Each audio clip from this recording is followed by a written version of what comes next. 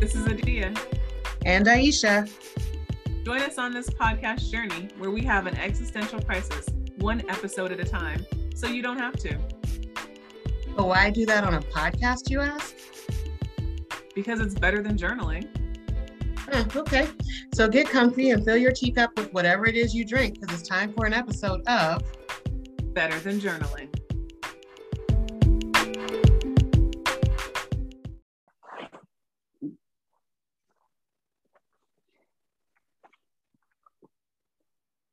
Good morning, Miss Aisha. Good morning, Miss Adia. How you doing? Yes, I'm doing very well. How are you doing? I'm good. It's early. We're early today. So It is early. fresh Today. from a shower, fresh from a walk, got some energy. There you go. This is definitely my magic hours, where I feel like I can do anything and I get lots of things done in a very short period of time. You catch me in the evening and it's hard to string sentences together. So this is good. I'm good. I'm a morning person. I'm good in the morning between 6 a.m. and 10 a.m., 11. I'm pretty good. In the middle of the day, I think, my roots are somewhat in a Latin country where siestas are important. Yeah. And so from 12 to 3, those aren't good hours for me. And then somewhere around 4, I pick back up and then I'm good from 4 to 10. Got it. Yeah. I don't know if I have a second wave or not. I know I'm really good early morning for the first several hours of the morning. And I think I get playful and loose kind of in the mid-afternoon. But if it's after 4 o'clock, 5 o'clock, I'm still able to be a human being, but as far as really fun, creative ideas, they are probably spent, So you're going to get the old crusty, dusty, recycled ones probably in the afternoon, late afternoon, early evening time. So depends on what you're looking for, I guess. Siesta sounds fantastic, though. I could siesta every day. I agree. What's funny is I am better at working by myself in the morning. If I'm going to be creative and energetic and do some things, I'm better at working by myself in the morning. In the evening, I am worse at working by myself. I'm too distractible, but I can do projects with people in the evening really well. Yeah, that's probably true of me as well. Working by myself, I'm less focused, less, I don't know, motivated. I think it's harder for me to stay engaged in the evening. In the evening, I need to be able to meander between different things. I should not have deadlines in the evenings. I shouldn't be trying to meet deadlines in the evenings for sure. I should be trying to meet deadlines in the mornings because I am blowing through them. Okay. Even if I'm doing multiple tasks in the morning, I'm still getting all of them done all at the same time, which is wild. Wow. In the evening though, it needs to be just we're letting things settle in. Maybe we're contemplating things. Making dinner, that's the task for the evening. That's the task for the evening is playing with dogs, making dinner, washing my behind. Those are the things that will get done, That's it. We are fully into summer. It's official. Where was it? The third day of July. Yeah, I'm excited. We're in it. It doesn't feel like it was that long ago since we had summer in San Diego. I'm not gonna lie. However, I'm looking forward to this summer. I don't know. It's looking gorgeous every morning when I wake up outside. Just feels very promising. Yeah, it feels, I don't know. I have this, and I think we talked about this before. I can't remember what episode we talked about, are you living in the present or the future or the past? I always get super anxious. It's almost over. It's already July 3rd. Summer's going to be over before you know it. And I'm already nervous about it. I almost texted you yesterday a picture of my new garden beds that Maya and I put together yesterday. So I'm super excited. Our new garden beds? Our new garden beds. They're 8 feet long and 2 feet wide. Yes. And so I need to ask the gardener to put down the mesh thing so that gophers don't get to them. And then I'll put some dirt in them. And then you can come over and make me sustainable. That is make it so that I can live off the fat of the land. Absolutely. Oh, Got a whole chart of like planting seasons, growing seasons, harvesting. Ugh, we're gonna have like a nice little wave of produce coming in. I love that. That's so exciting. Congratulations. Look at you taking steps. That's what's That's up. my So cool. summer project to start that, to get it going. That's what's up. Congratulations. Nicely done. Oh, thank you. Thank you. Thank you. Yeah, gardening is definitely incredibly therapeutic. And I didn't, everything in its own time, right? You're not supposed to understand or see or get things before you're supposed to understand, see, or get things. And my mom has all, since I met the lady, she's always had a garden of some sorts. In my childhood home, she had lots of roses, and I don't know if she planted it or if it was there when we got into the house, but there was a huge plum tree in the backyard. And then the home that I grew up in, she had all kinds of things. She had peaches and apples and nectarines, and I think she had an avocado and all kinds of flowers and just a ton of different kinds of plants. I mean, don't get me wrong, it definitely looked like a Jamaican garden, right? Like there was no real, it wasn't aesthetically pleasing, but she loved it and she spent hours back there. And now the last house and then this house that she has now, all of them have, that's one thing that I will say is the running theme, is she dedicates hours upon hours in her gardens. And now I get it. Now I have all these plants and I'm they just multiply. And it's really important for me to take time and spend time taking care of them. It's incredibly calming and peaceful and wonderful to watch something grow and develop and change. And sometimes you kill things, that's okay. But you learn what you're good at and what can survive in your climate and your environment and what is too stressful for you. So yeah, I think I'm excited for you about this gardening adventure. It can be tough and challenging, don't get me wrong, and frustrating because you're gonna be fighting them bugs and outside bugs. Ooh, I be having inside bugs, but then outside bugs are legit. They have a strategy. Yeah. So definitely it'll be fun though. It'll be fun adventures. See, that's enough to make me want to give up. Bugs is enough to make me want to give up. You know what finally pushed me in this direction, besides that I've been talking about for, I don't know, 2 years, that I want to do something like this, is my son, who is almost 17, is autistic, and he struggles to find things that are calming and regulating to him. And what we have found is that watering things is calming and regulating to him. So I was like, maybe we should plant some things so that he could have some things to water, because our yard is pretty self-sustainable right now. All of it is on a drip system, so the trees are getting watered. It doesn't actually need our help, right? So I need to actually do something that, if he's going to do it, it has to feel meaningful. So watering the plants that are already getting watered by the sprinklers, probably not helpful. So that's why I decided, okay, let me get this and put it out there. And he has a therapist that comes to the house twice a week that will help him do things. And they went to the nursery last week and bought some carrot seeds and some corn seeds and lettuce seeds. So I think that this will also help, that he'll have, a guy to do it with. This is the first time my son in all of his life has had a Black provider, but he has an African-American, 20-something therapist who took him to the nursery to look at seeds and plants, which is really cool. So it's going to be a project for us, for me and Jaden, and for Jaden and his therapist to work on together. That's lovely. So that'll be fun. Yeah. That will be fun. And that'll be doubly beautiful, I think. Mm-hmm. Yeah. That touched my heart. That touched my soul, Miss Aisha. That touched your soul. Yeah, no, that touched my soul. I did. That's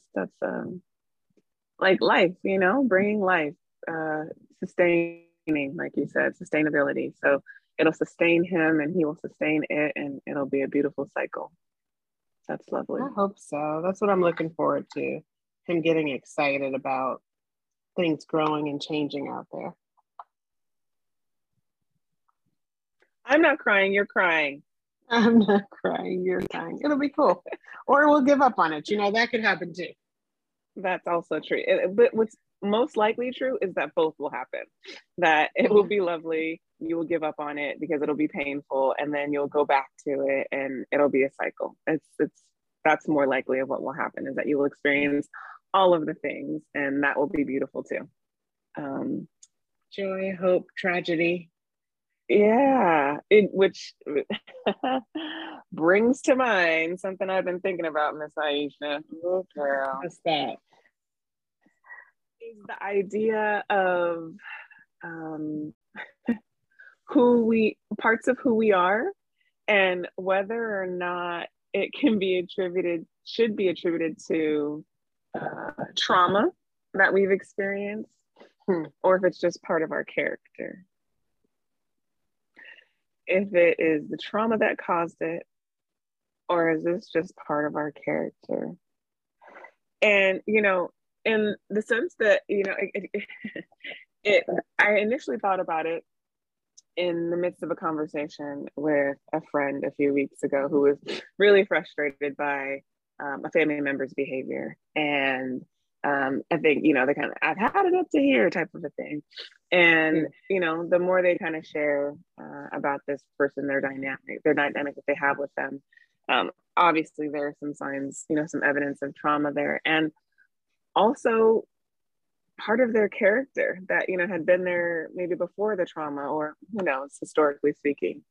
And so that wasn't necessarily like fun or lighthearted. However, I did see, of course, on the social medias, a meme, and it said something to the effect of, I didn't save it, but it was something about the childhood trauma you experienced, like either crushes you or makes you funny or something like that. And I love that. It crushes you or makes you funny. Yeah, like I laughed a lot at that, because it feels like maybe it's true. I don't know how scientific that is. I don't know. I feel like that sounds accurate. There's definitely been some research into it, but yeah, I laughed about that, and then so I'm not sure, so I figured I'd talk about it with you, because this is where empirical evidence originates, right? This podcast right here. Absolutely right here. Not. Absolutely not. We are kidding. This is not fact. It was just a joke. We're kidding. Yep. Nothing empirical about this. Okay, just lived experience. I don't know. What do you think? So the trauma you've been through either crushes you or makes you funny. I mean, if we just go by the histories of most of our favorite comedians, we can guess that that's a thing. I don't know. This idea of, I always like to start with defining terms. So we got to define trauma, and we got to define character. Mm-hmm. So I'll take when I talk about trauma in work, and again, this is not work, this is fun, it's a podcast, it's for entertainment purposes only. But when I talk about trauma at work, I talk about a really hard, rough, scary experience in the absence of resources and support, right? And so I usually give the example that if I were in a burning building, that would be traumatic to me. Whereas when a firefighter is in a burning building, that is not traumatic to them necessarily, because they have resources and support, right? They know what they're doing there. I would not know what I was doing there. Makes sense. And character has to do with, let me finish trauma. Did I say everything I wanted to say about trauma? So an experience can be negative, it can be scary, it can be horrifying, and a person can come out of that without, what we would define as PTSD, because they have the resources that they need to handle that situation. And in the wake of that situation, they have all of the support that they need in order to get through it in a healthy way. That doesn't mean they won't have negative memories about it or whatever, but it won't have this negative effect on their life that goes on forever and ever and ever. Character, as I think about it, is about like the traits that make you, right? The things that you do, the things that you believe in, that guide your behavior. So I do think that trauma can become part of your makeup and start to guide your behavior. And then character exists with or without trauma. And so I think the question that we're thinking about, that we're looking at, is like, how do you parse out what is just who a person is versus what is determined by what they've been through. Yeah. Yeah, exactly. So I agree. Your character is a lot about how, not just by like how you experience the world or how you see the world, but how you interpret it and what you do with it, right? Like the kind of choices you make based on what you see, understand, and experience in the world. And Mm-hmm. and not just in one situation or one time, but like as a pattern, right? As a Right. consistent pattern of how you interact with others, how you move in the world, how you view the world. Yeah, and the choices and decisions that you make, the way you move, what's more predictably you. And it is interesting that trauma can and will impact that, right? Will color that, will shade that. But trauma doesn't necessarily color and shade all parts equally, right? Mm-hmm. And all situations or all settings or all relationships either, right? So yeah, parsing out what's trauma like versus like what's your character. And so then if you're traumatized at like a young age, is your character necessarily permanently shifted? And can it shift back? Or yeah, I don't know. I don't Well, know, fam. It we don't seems talk about permanence in therapy because everything's changeable, right? But to answer the question, everything is if movable. you have absolutely, if you have trauma in early childhood, does that change how you move through the world? Absolutely, 100%. That changes how you move through the world. We make decisions, subconscious decisions, based on our experiences, and in that early stage, especially a pre-verbal stage, when we have experiences, we don't have any way to check out those decisions that we're making. Again, I'm talking about subconscious decisions. We don't have any way to check out or any comparisons, right? So if we are driving in a car and we have a very big car accident, and we make a subconscious decision that cars are dangerous and scary places to be. That's a subconscious decision that we make. And so now whenever we get into cars, we have some anxiety. If we have that same accident at 21, we may have a lot of fear about cars, but we have a lot of contrary experience that would tell us that cars are generally not dangerous and that this was an exception.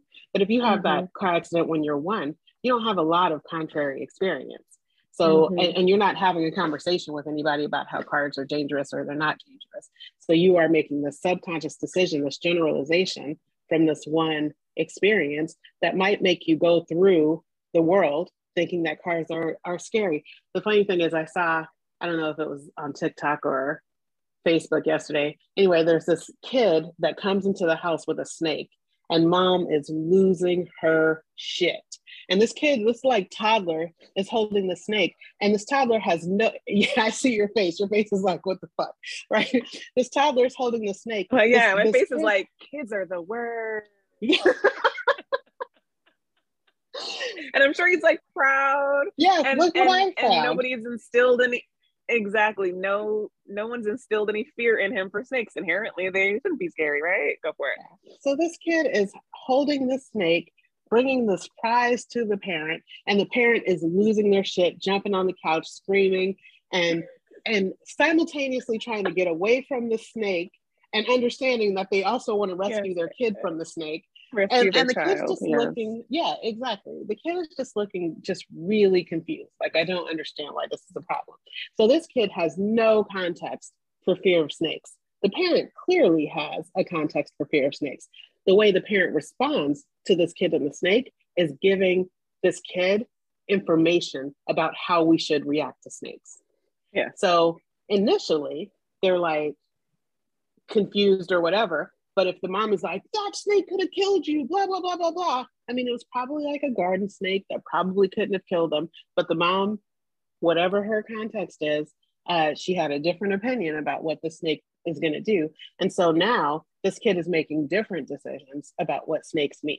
the correct decisions. The kid is now appropriately terrified. That is exactly how it should be.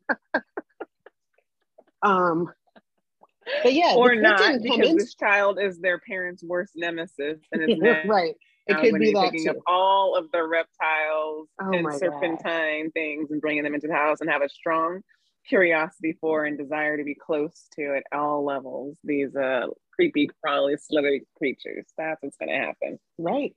But that fear is learned.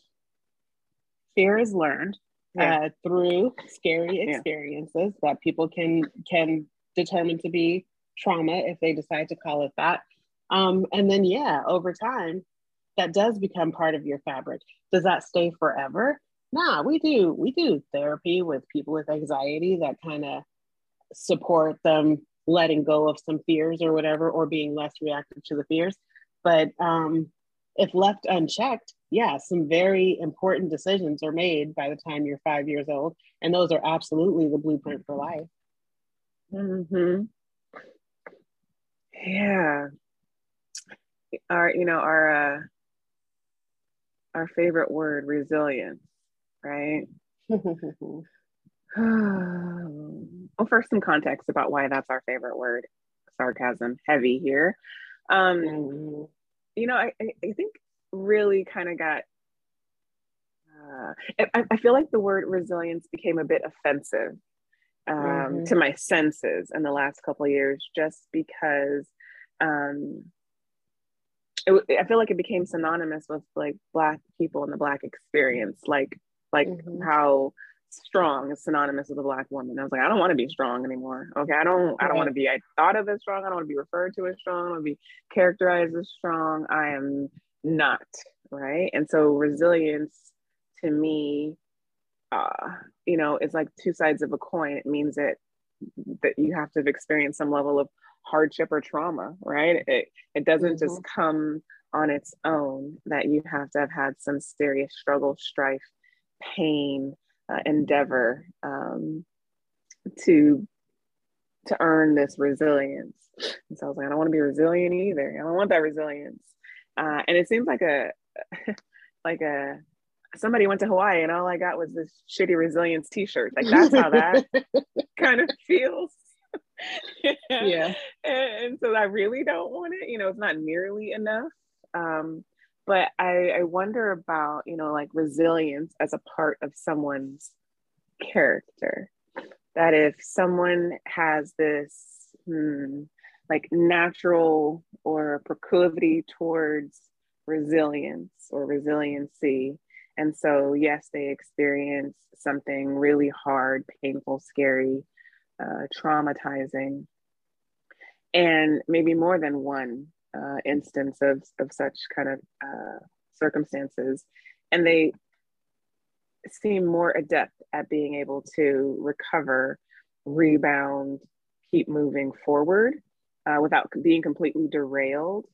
It's not as if the situation were less traumatizing, dangerous, scary, terrifying, but that maybe this person has a naturally higher level of resilience as a part of their makeup, or their pieces of their character that push them to manage or handle or navigate parts of scary, traumatizing, terrorizing situations, make meaning of them in different ways. I wonder about that. And I wonder about that being something that's just a part of that person's like character, or they're parts of that person's character that lead them to demonstrate a higher level of resilience. Does that make sense? Absolutely. Let's take a quick break and I'll come back and tell you what I think about that. Hey friends, ever thought about making your very own podcast? Have you avoided it because it seems too complicated, or you don't think you have the right equipment? Or maybe you spent all of your Biden bucks on an air fryer and then a Peloton. Well, maybe you haven't heard about Anchor by Spotify. It's the easiest way to make a podcast with everything you need all in one place. Let us explain. If you're like us, a busy professional, and you don't have fancy equipment, you need to make this podcasting thing as easy as possible. Anchor is definitely a one-stop shop for all of your podcast needs. Anchor has tools that allow you to record and edit your podcast right from your phone or your computer.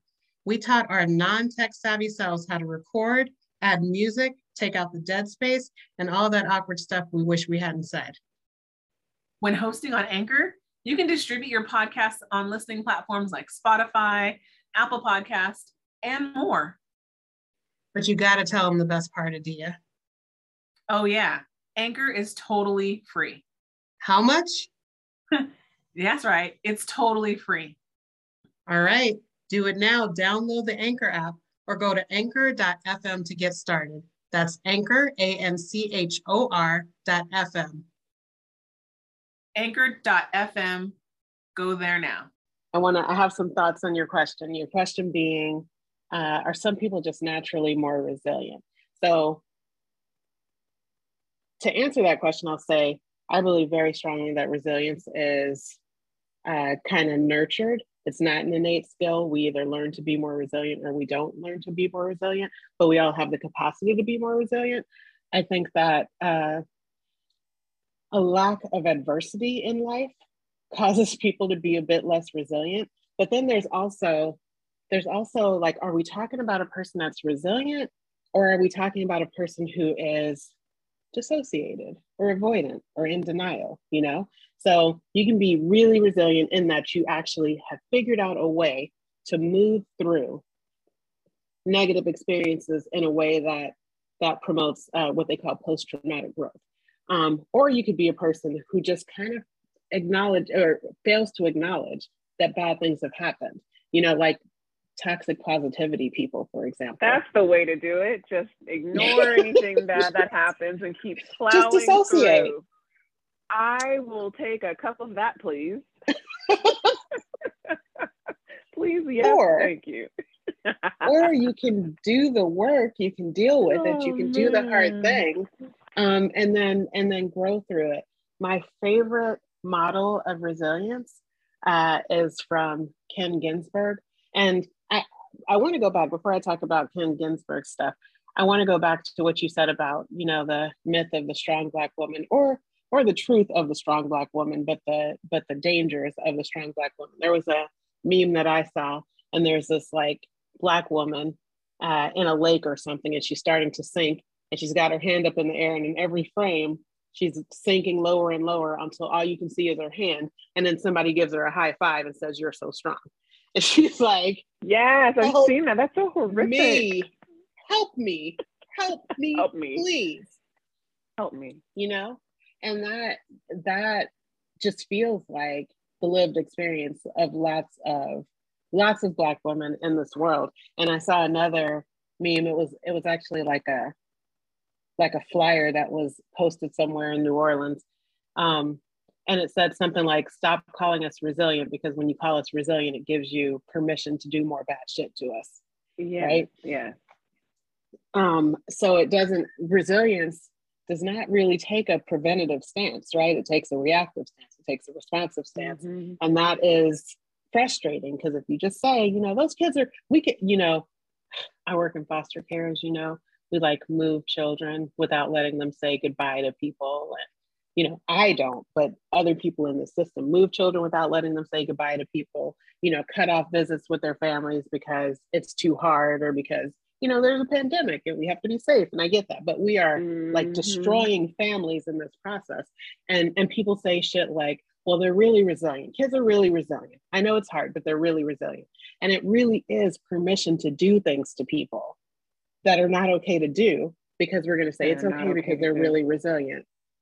Yeah. But anyway, I'll get back to Ginsberg. Yeah, what I heard them saying is like, they're not really that human. So we don't really have to worry about those kinds of things. Absolutely. Because only humans would have to worry about that type of thing. And this particular individual is not a full human. And so we don't have to worry about those kinds of things with them. Right. What the fuck? Right. It's a really it sounds like fucking coded, like you said, coded language. We're getting ready to have a moment, Miss Ice. Okay, sorry, please continue. It's a really broken system. And people feel really stuck. And I think that the way that they allow themselves to deal with how many limits we have and how many barriers are in the way of us doing what we think is right is by reminding ourselves that the kids are really resilient. But anyway, Kenneth Ginsberg is writes my favorite model of resilience, and he talks about the 7 C's. And if we're working with a kid or a person who's not very resilient, then we work on supporting them in building up whichever of the 7 C's that are missing or that are not as strong as they need to be. And this is how we help people get more resilient. So since I mentioned them, I'll tell you what they are. Competence, which is the ability to do something well. Confidence is the knowledge that you have the ability to do something well. Connection is relationships, obviously. Character is your sense of right and wrong. Contribution is the ability to pour good into the world, to be helpful in some way. Coping is the ability to handle and manage stress. And then control is the ability to make choices. So when we are working with kids and we see somebody or a family in any way, and we see somebody that just seems to have a hard time getting through hard times, we assess like which one of these is there a struggle with, and how can we support them in building this and empowering in one of these areas. Yeah, I mean, that makes a lot of logical sense. And that model should be expanded towards, I mean, people are gonna be like, that sounds like socialism. But maybe that's a more defining statement of their own character and, and not of everyone else's. So in everyday life, not in, work or practice, when we're feeling a certain way about how we're impacted by others, who we move with, who we roam with, and your head tilts to the side and you're wondering like, is that trauma or their character? I'm wondering how you navigate those kind of situations. I think for me, I'm a bit of a stream of consciousness, and it depends on the relationship. I might just outwardly ask, like, what happened to you, or I have to tell you, I have these 2 new staff members, these 2 new therapists that started last week, and I was supposed to meet with them. And one of them wanted to know, like, how long is this meeting going to last? Because I have a personal thing that I have to get to after the meeting. And so they, who both started on the same day, have become fast friends. And one of them asked the other one, do you think it's okay if I ask Aisha how long this meeting is going to last? And the other one responded, who hurt you? Who hurt you that made you think you can't ask? How long is this meeting going to last? And so they had to tell me that when we started our meeting, because she did ask, are we going to be done by 1:30 because I have a thing? And I just thought it was funny that she was like, who hurt you? Who hurt you? Who hurt you? That is like the funniest thing, but also like the realest, deepest cutting question. Like, how much time do you have? Like, because that is a real one. And upon self-reflection, I'd like to share some things with you. So sometimes, depending on how somebody shows up in the world, I might just ask, like, what happened to you? Like, who hurt you? Right. Because that just does not jive, or I might feel surprised by the way you're showing up, because maybe that's not the way that I've experienced your character previously. And, maybe that's more about me than it is about them in that particular situation. Or people that I really admire, right? Or just enjoy being around them. They're funny or really confident or super intelligent or engaging. There might be things that give me pause and make me consider, how they became that way, or how that part of their personality really shines or stands out, depending on the setting. So I find myself thinking about those things when people have disclosed obviously more about their life that would warrant wondering about trauma versus like character. So experiences cause us to make decisions. Like I said, largely unconscious, subconscious decisions. So I go to the ice cream store, I have strawberry ice cream, and I'm 3 years old. It's delicious. This is the first time I've ever had ice cream before. I assume that ice cream is delicious. I don't even know that there's like a flavor out there called licorice. That's disgusting. So I just assume that all ice cream is delicious. Or I am 1 year old and I live in a house where there's lots of violence. I just assume that every household has lots of violence. And I move through the world making decisions to protect myself from that violence. Or I move through the world moving in the direction of delicious ice cream because I don't recognize that some of it is gross. And those experiences lead us to make decisions about how the world is. And until we have sufficient and significant counter evidence to that, we just believe that. And if our internal working model, our worldview is that the world is a safe and happy place, then we move through the world with the confidence of a person who believes that the world is a safe and happy place. That's a decision that's made very, very early. And unless something happens in our life that disrupts that, we just move through the world with that belief. Now, something could happen that disrupts that, and we might be a person that sees that negative experience as an exception, or we might be the person that because of our temperament, we just been waiting for the other shoe to drop our whole lives. So when that negative experience happens, then we're like, see, there it is. There is proof. Confirmation, exactly. That the world is a horrible place. Exactly. Or something terrible happens and we see that as an exception because all of our other evidence is to the contrary. So as we're not therapists in this podcast, we're just two women sipping tea early in the morning. But as therapists, if we were therapists, we would recognize that there's work that can be done that kind of rewires that thinking so that you can question that evidence, whether or not your experience is really what the world is like, Exactly. And exactly. For some of us, is there room? Is there room to think about this in a different way? So experiences are absolutely the building blocks for our character, for our personality, for who we are. And if that experience has been largely negative, then we're going to move through the world in a way that recognizes that our experiences have told us that we have to think about the world a certain way. And work can be done, I think, to make it so that, again, you question that evidence and you think about the world in a more balanced and reasonable and fair way. Yeah. So sometimes trauma crushes you and it makes you funny, is what I'm hearing. Sometimes it crushes you and it makes you funny. I am curious about those people who go to funny. I'm guessing that there's some level of avoidance, right? Like that's my coping skill of those C's. My coping skill is to laugh at the absurd.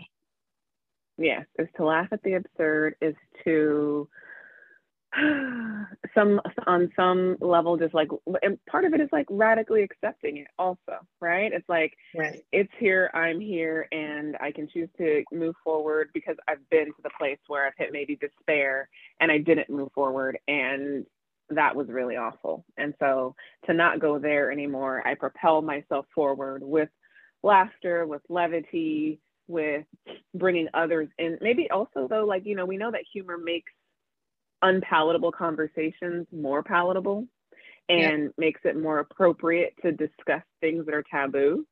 And so I think like that's another piece of it as well, when we see people who are comedians, really successful ones, talking about really dark and topics very, very confidently, if I should say.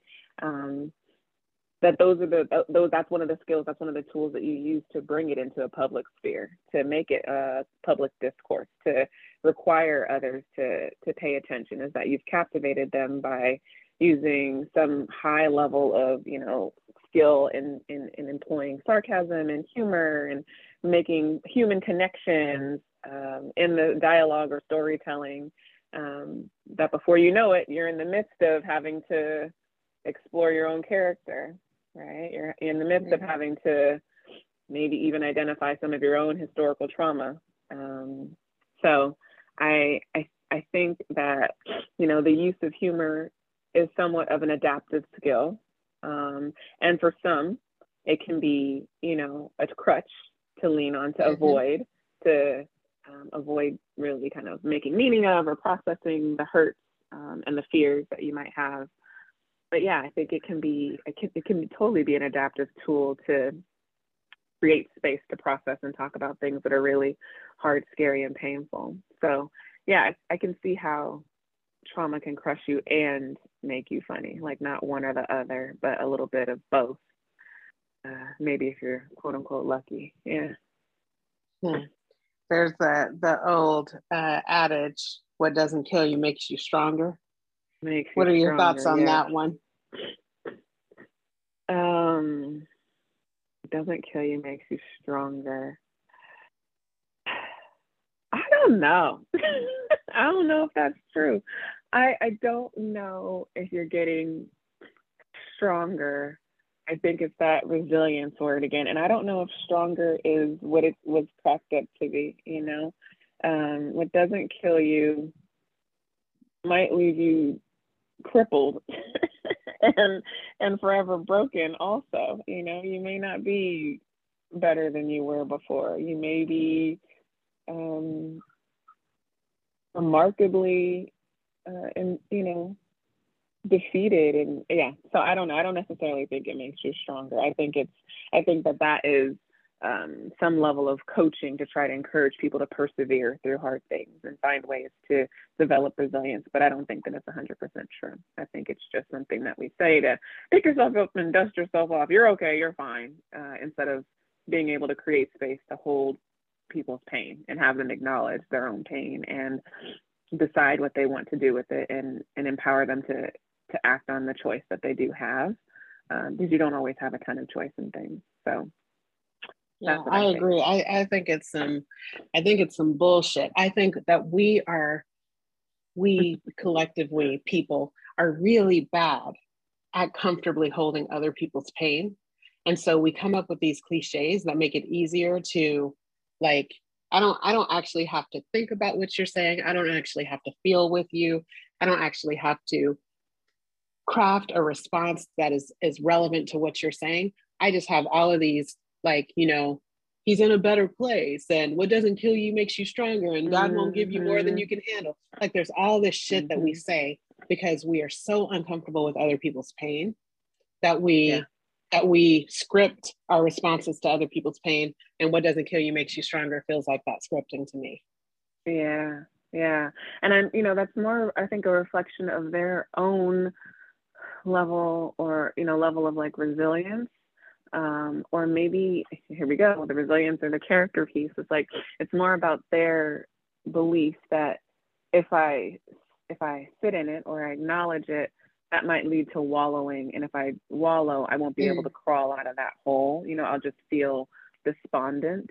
And how scary is that for them? So, but I do think, I think that this was fun to think about. And I am very curious about what others' thoughts are regarding it, something as trauma, or can be assigned to someone's trauma experiences, or should be assigned to their character. What are people's experiences and their thoughts on it is really what I want to know. I want to ask the folks listening and giggling, what you think, and how you make sense of how others move through the world, or questions you have about their patterns of behavior, and how you feel like you might rule out whether or not it's somebody's character that's just who they are, or if something better explains the way that they show up. Yeah, and I want to leave folks with looking inside. Are there ways that you move through the world that are largely unhelpful or unhealthy to you, that you can tie back to an experience that you had a long time ago? And if that is problematic for you, are you willing and able to do the work that might help you to think about that experience a little bit differently and make sense of it in a way that is actually more supportive to your success and growth right now than the way you're currently moving through the world? So I'm saying go to therapy. That's what I'm saying, because that shit ain't easy. Therapy, right? Yes, it's not easy, and this isn't therapy. This is just mostly for shits and giggles. Entertainment. Yes. So this is a space that might spark some interest in that self-reflection and insight development. So we encourage you to go to therapy, find you a good therapist, and hold on tight. Yeah, Thank you so absolutely. much for listening. Thank you so much for your time in the chat today, Miss Aisha. I hope you have a wonderful day in that garden that you're creating. I can't wait to come see it. Get dirty. I'm about to get in some water today. I'm about to get my hair wet. There you go. There you go. It's hot. I love that for Going you. swimming. All right, Very lady. cool. It's always wonderful talking to you, friend. See you soon. Okay. Take care. Bye.